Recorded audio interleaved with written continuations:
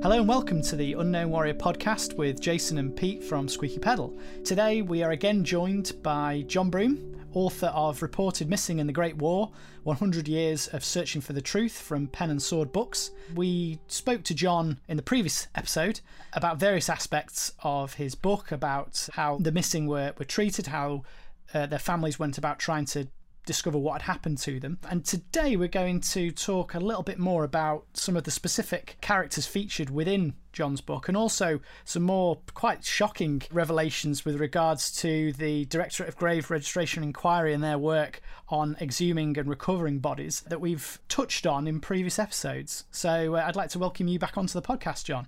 Thank you, Jason and Pete. Nice to be here again.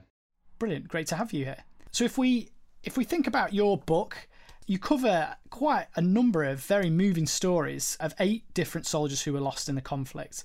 There are 2 of these that I'd like to talk about. The first being the story of Frank Meade, who was killed in his grave lost after the war, but which was found again in 2016. And the second is the story of Lieutenant Gilbert Donnelly, whose grave was lost almost for a century until it was rediscovered through a remarkable piece of detective work. And I think that the stories, of these soldiers are remarkable in the sense that they were part of the missing, and we were able later on to find out their identities and find out who they were. Yes, indeed. Well, you had Nicola Nash from the JCCC on the other week, and one of the things she mentioned was the last big case she worked on was the case of 3 soldiers whose remains had been uncovered when a farmer was digging a drainage ditch in 2016. And one of these was actually Frank Meade. Frank had been killed during the Battle of Cambrai. He died in early December 1917, and 5 men had been killed by heavy artillery fire that night, Frank Meade and 4 of his comrades.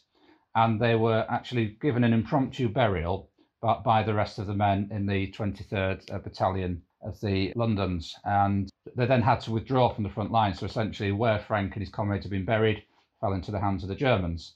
But before that had happened, all Frank's effects had been carefully removed and sent back to his family who lived in southeast London. Now, we mentioned last time we spoke about a letter that had been returned to the Greensmith family in Sheffield. There was also a letter that Frank's younger brother, Reg, had sent out to him on the 1st of December, which was again returned. So there's this heart-rending letter of, looking forward to seeing you again and all the chitter-chatter of news and what's going to be happening at Christmas in London. Probably Frank never got to read. So yeah, he was buried. The area fell into German hands, and that was really the last that was heard of Frank. The family sort of treasured his letters and various other artifacts that had been sent back home, and nothing more was heard of him until 2016, when this farmer digging a trench in his field in order to drain a drain pipe came across this shocking discovery: 3 bodies. And as Nicola mentioned to you, it was a little piece of cloth that had the insignia of the London Regiment on, that then enabled them to start narrowing down, from her point of view, of detective work and looking through the various war diaries, and also the use of DNA sampling, which is obviously wasn't available at the time of the immediately post-Great War, when people were trying to discover who these people were. So that research was done. The Battalion War Diary was consulted with the records of the Commonwealth War Graves Commission, and eventually 2 of those 3 bodies that had been dug up were discovered to be Private Henry Wallington of the County of London Battalion and Frank Meade. They managed to trace some of Frank's brothers' descendants, one living in America, one living in the eastern area of England, and actually managed to confirm that body was Frank Meade. Sadly, the 3rd body that was found up, they came, as Nicola said, very, very close to thinking they had a match as well, but that one didn't match up. Those bodies were then given a proper burial. The comrades had to hastily do in 1918 a proper burial could be held, the last post being played, the coffins being draped in Union flags, a service of remembrance and commemoration held, and the family actually got to choose the inscription, which is now on Frank's headstone: "From the field of heroes I embrace, my mother, my father, my brother remembered, never lost." So that was 99 years after Frank had been originally buried. He came to light and now has a recognised grave, and it means a tremendous deal to the family. And that was done, researched and recognised via DNA and other techniques. Now, some burials are actually recognised and commemorated via detective work without any need to go any digging, any discoveries. The second one we're going to talk about is Lieutenant Gilbert Donnelly. Gilbert came from a Belfast Roman Catholic family. They'd reached middle-class respectability, despite the more limited prospects for Roman Catholics in Belfast at the time, with sectarianism lurking in the background.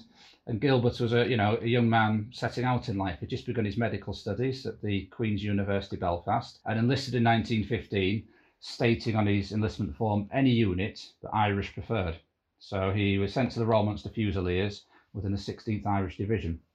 And after 18 months of service on the Western Front, he found himself at St. Emily in March 1918, just as the Germans were preparing for the Great Spring Offensive. Gilbert and his battalion had been charged with holding a 4-mile section of the front line forward of St. Emily. And during the day of 21st of March, it's not quite clear from the records, either he was killed early that day by gas and shelling, or he was killed by a sniper's bullet later that afternoon as he was trying to direct the fire of a Lewis gun. So, we mentioned how sometimes reports of how people died were sometimes contradictory or confused, and there's one example. So again, the Germans overran that piece of ground. Gilbert's comrades had to retreat. As far as the family was concerned, that was the last that had been heard of him. But fortunately, in many ways, the battalion's chaplain, Tom Duggan, and the regimental medical officer, Captain Bissett, had stayed behind with about 20 wounded and dying men in order to, in the chaplain's case, read the last rites,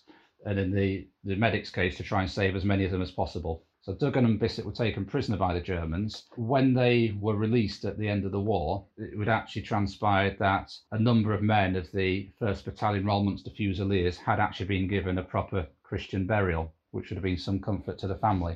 Also, the work of the British Red Cross and Order of St. John Wounded and Missing Bureau, which we spoke about last time, also uncovered 3 or 4 statements from some of Gilbert's comrades who could state categorically they'd seen him killed. His family were in no doubt, yes, he was dead, and yes, he'd been given a proper burial at the time, or some sort of burial with a chaplain present, but that was it. The grave couldn't be located at the end of the war. Gilbert again was remembered in the family. His memory was passed down through the generations, but really a century later, that's what the family knew. A great uncle Gilbert had been killed in the war, served in the Royal Munster Fusiliers. So we come to the centenary of the outbreak of the Great War in 2014, and one of Gilbert's great nephews starts to think, well, maybe it's time to try and revisit this story, see if we can dig up something more. And he posted on an online forum, Great War Forum, and it just so happened that the day he posted, another chap had been researching the same battalion in the same area and had come across, actually visiting a cemetery, a grave to an unknown lieutenant of the Royal Munster Fusiliers, which was quite unusual for it to be that specific, an unknown lieutenant, to have the regiment but not to have a specific identification. So they started to work, trying to find out more about the circumstance of his death. So Gilbert's great nephew, for the first time, read these reports that had been sent to his great uncle, nearly 100 years ago, and it said it sent chills down his spine to read the accounts describing Gilbert's death and to look at the war diary listing the officers who'd gone wounded or were missing or being killed that day. Fortuitously, the chap who'd been to the cemetery actually realised that there were only 2 lieutenants of the Royal Munster Fusiliers had been killed in that area during the early stages of the Spring Offensive, and who had never been identified. So by process of elimination, think it wasn't the other one because he was placed in action that was some miles away. It was known that there'd been a burial of a group of Royal Munster Fusiliers in the area around St. Emily. They also managed to find from the work of the people who did the reinterment that a lot of the bodies in St. Emily Cemetery had been found about 500 yards away, which was just the spot that would match up with where Gilbert and his comrades had been killed.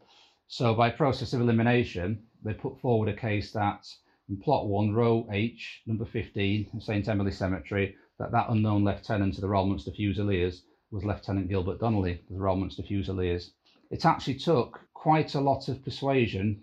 Gilbert's great nephew had to send in an 18-page file. It had to go through various committees and checks, and it actually took as long as the war itself for it to be ratified that grave was Gilbert's. And quite movingly, just over 100 years after his death, there was a ceremony where a relative was presented with the Union flag that Gilbert's father had never been able to receive, that the whole extended family were able to pay the tributes in music, in poetry, in words, and it was an extremely moving ceremony. So 2 examples there of how the ranks of the missing have been depleted, and the ranks of the known dead, where we have a place to actually mark their sacrifice, that they've moved to that part. Yeah, it's incredible, testimony, isn't it, to the work that they do, that they managed to find they still managed now to find, unidentified people and give the family a bit of closure. And like you say, it gives them imbues it even further sort of personal connection, doesn't it, to their relatively, that they obviously never met in person, but they got, they've heard stories about them and that kind of thing. And it gives them it must give them a real special sense of connection to those guys. It did. They're able to sort of complete the mourning that the people who knew Gilbert and Frank at the time were never able to experience. They were sort of left a hole, and almost this hole has now been filled to an extent.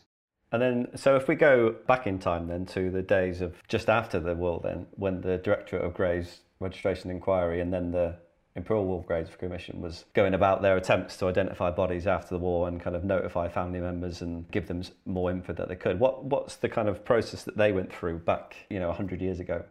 So the Directorate of Graves Registration Inquiries had been set up in March 1916 with overall responsibility for recording burial details and locations. Previously, it had been an ad hoc system left to individual battalions, perhaps a chaplain, perhaps a medical officer. By the end of the war, an estimated 160,000 isolated graves have been relocated into existing cemeteries, and smaller cemeteries have been concentrated into larger ones. But there still remained 500,000 men missing upon the signing of the armistice on the 11th of November 1918. So 10 days later, the searching and exhumation work began in earnest. Men were actually asked to volunteer for this. It wasn't compulsory. They were paid an extra allowance of 2 shillings and 6pence a day, as well as the British doing this. The Canadians, Australians, French search parties were scouring the areas where their armies had sustained heavy losses, hoping to find as many men as possible and to give them decent burials and to give their families a sense of closure. So there's one description from a Captain Dunn who encountered a large number of Australian exhumers at work in April 1919. He said, large numbers of troops were engaged in burying or reburying their numerous dead, left where they fell since the historic advance of August the 8th, 1918. And it was a mixture of troops freshly drafted out from England, men who hadn't previously been in France, hadn't had the psychological and physical scars of the war. So when a body was discovered, each exhumation would require between 5 and 9 men to expedite the digging up of the remains, transportation to the final resting place, and the burial. So how they worked, it was almost like a police search these days when they're looking for a missing body or somebody who's been missing. They divide the land up into 500 square yard grids, and they would march systematically across the land, squads of 32 men, and each was issued with a quite macabre set of equipment. They'd have 2 pairs of rubber gloves, 2 shovels, stakes to mark the location of the graves found, canvas and rope to tie up any remains they found, stretchers, creosole and wire cutters. So that's what they set out to work with. They became quite expert at spotting where indications of remains would be. Just like an archaeologist these days might be able to look at a field and think, we need to dig there, there'll be something under there. These men became experts in their sort of quite gruesome and grisly task. Obvious signs that a man might be buried there was a rifle or a stake protruding from the ground. That's with a helmet on top, the classic sort of almost cliched, there's a man there. Partial remains or equipment on the surface might be protruding from the ground. There might be rat holes, often small bones or pieces of equipment that might be brought to the surface by rats.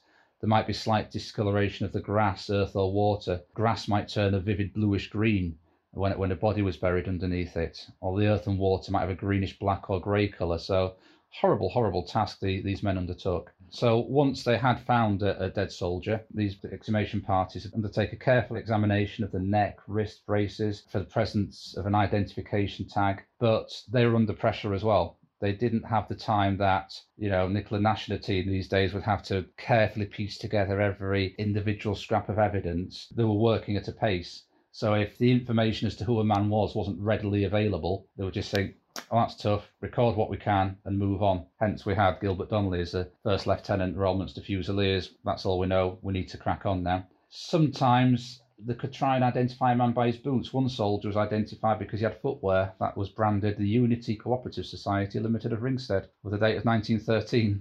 So they could trace back. So they had some quite dark humour some of these burial parties because they had to sort of try and maintain their morale. Exhumation companies obsessed with the idea that their reputation depended on concentrating the highest possible number of bodies in the shortest possible time, often paid little or no heed to the essential matter of identification. So they were working against time. As it turned out, they existed for about 3 years after the war. And really, I suppose, essentially, they were going for volume and quantity ahead of the quality of doing the utmost to identify each individual man. I think for me, reading through, obviously we've kind of uncovered some of the sort of the unknown men behind these grave registration units. People like Captain Fisher, who was working in the Graves Registration Unit 14 and who we know played this key role in the Unknown Warrior operation. But I think that for me, one of the most powerful quotes within your own book is a description by a private, Jay Macaulay, who talks about, and it's in graphic detail, isn't it, what it was actually like to work on these exhumation parties and the sites they would experience and become hardened to, really. I mean, what impact did this gruesome work have on the men attempting to carry it out? Yeah, I mean, you mentioned Macaulay. He says it took him about 2 weeks to become hardened to what he did. I mean, he described his work. Often I've picked up the remains of a fine, brave man on a shovel, just a little heap of bones and maggots to be carried to the common burial place.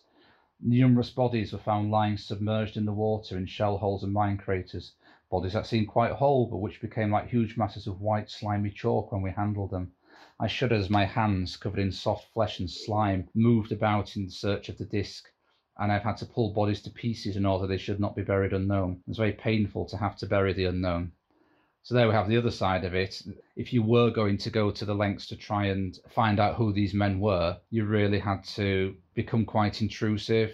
And the psychological effect on men like Macaulay must have been quite intense.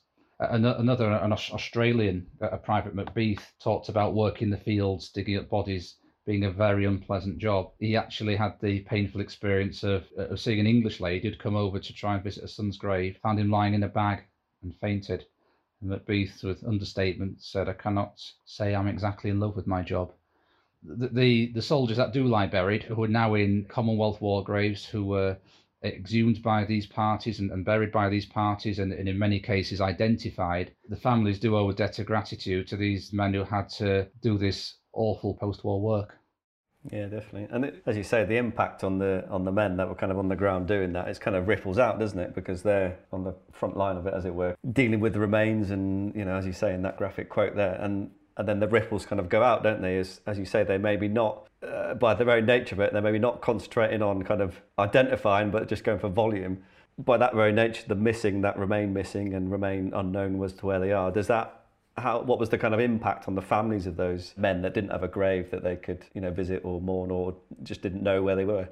Well, I suppose as the exhumations were going on and the searches were going on, as a family, you might still live in hope that your son, husband, etc., might be one of those exhumed. You would get the information that we found him. He's now being buried in this cemetery, in this plot, and, here's the record. So even 3 years later, 200 bodies per week were being found in the battlefields, but the government eventually decided enough was enough. They thought it was costing too much money, it was tying up too much of the army's manpower, and the Secretary of State for War in November 1921, he went to the House of Commons and he emphasised that the whole battlefield area, France and Flanders, had been systematically searched at least 6 times.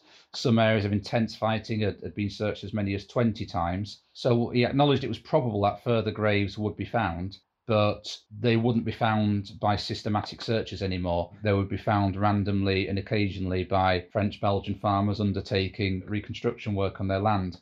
In terms of the families, this actually caused quite a kickback, because it's almost like these men were now being abandoned. We've done our work, his son sacrificed his life. Yes, he's out there somewhere. No, we can't say where he is, and we're pulling all the men back who might be able to provide that answer for you. There was also worries. I mean, we mentioned Edward Gaston last time, that if the army is withdrawn, then if a body is found, what's to stop unscrupulous French, Belgian civilians trafficking bodies, personal effects? Hey, I found a body in my field.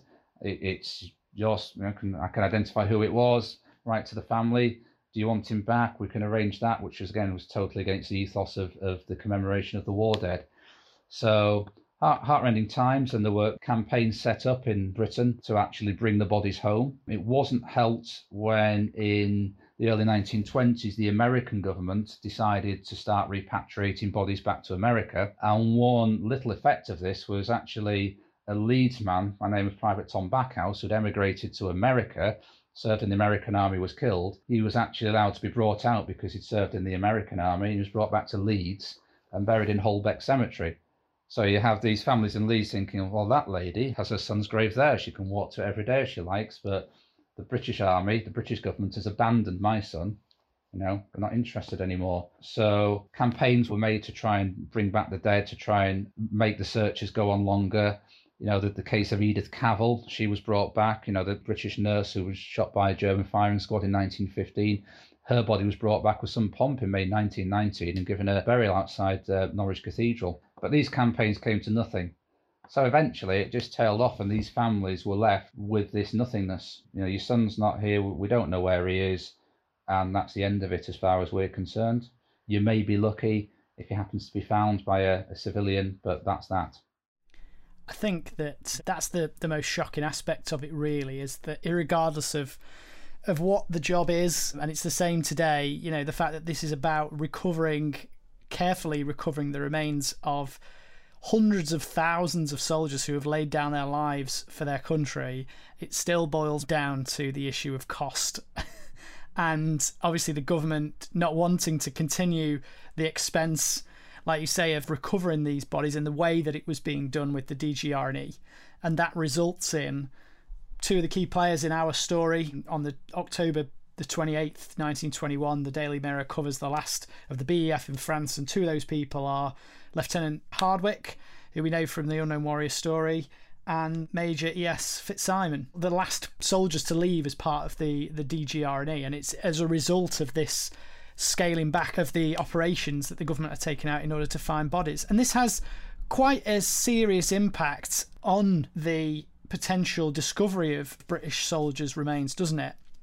And this is exposed quite shockingly in a Daily Mail investigative journalist who was sent out there in October 1921, who kind of uncovered the reality of what happens if a French or Belgian civilian discovered a British soldier's remains now that this work of the DGR&E wasn't going on.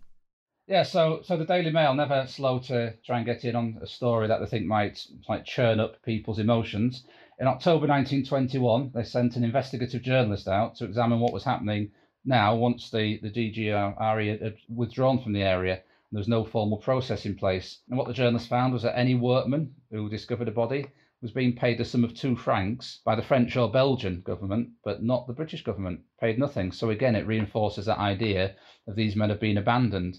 Even the French and Belgian authorities care more about the exhumation and reburial of your son than the British government did. So, and obviously that would make families anxious that if a man was found, it might not be reported, because even though the workman might get paid a couple of francs in compensation, it might make that ground unusable. It might delay the reconstruction of that area. They might lose wages whilst they're waiting for the British to come out and file the reports and take the body away. So it was suggested that dozens of identifiable British soldiers were actually being abandoned. People who could be identified were not being identified because the British withdrawn. It was being left to ad hoc arrangements between the French and Belgian civilians and their local authorities.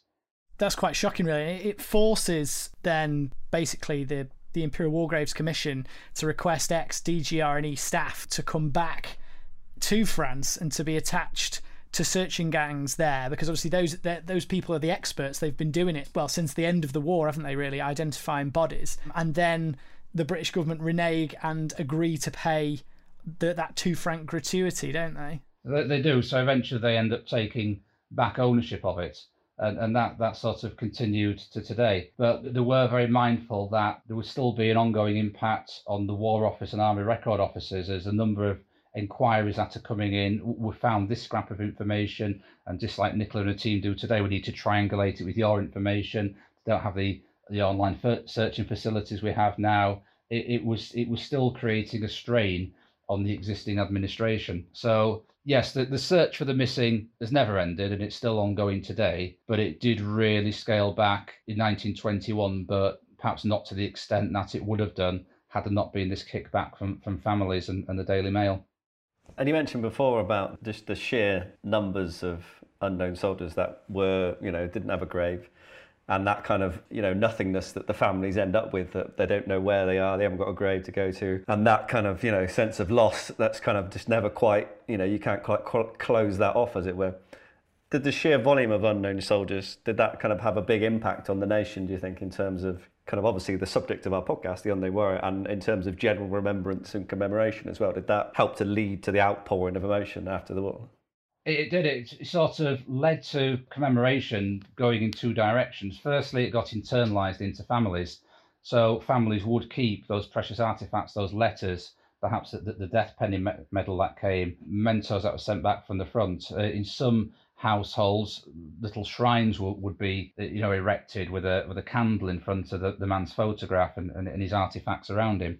In one example in the book, the Pope family of Dorchester, a book of remembrance was actually commissioned for the men who had fallen, also the other members of the family who had served in the war, and they got Thomas Hardy to write the foreword. So various families internalised commemoration of their loved one in their own ways. So it got internalised, but it also got externalised and collectivised, if you like, because of the sheer volume of unknown soldiers. You couldn't just say, well, these soldiers have a known burial, those are the graves, and the rest, well, that's a shame, they're out there somewhere. So the establishment of enormous memorials on the Western Front and other fighting fronts to the missing. So you've got the Tietpel Memorial with 72,000 names on, the Meningate at Ypres with 55,000 names. And even to this day, the last post still played at the Meningate. So that memorialisation, that collective memorialisation still continues. Various other large memorials to the missing at Arras, at Tyne Cot, Commonwealth ones at Delville Wood and Vimy Ridge. So it's internalised in families, it's collectivised and externalised on the Western Front, and it's also made communitarian in Britain with the establishment of community war memorials throughout the 1920s, where it wasn't a top-down government thing. It was left to each individual community to decide how they would memorialise those men.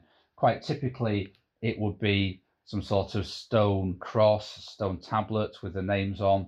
In some villages, it might be a memorial hospital. There's one close to where I live, out in Home Firth, a lovely sort of cottage hospital with panels with all the names of all those from Home Firth who died. There were cricket pitches set up as memorials. So the sheer scale of the missing meant that memorials were both brought within the realm of the family, but also made matters of public and even international interest.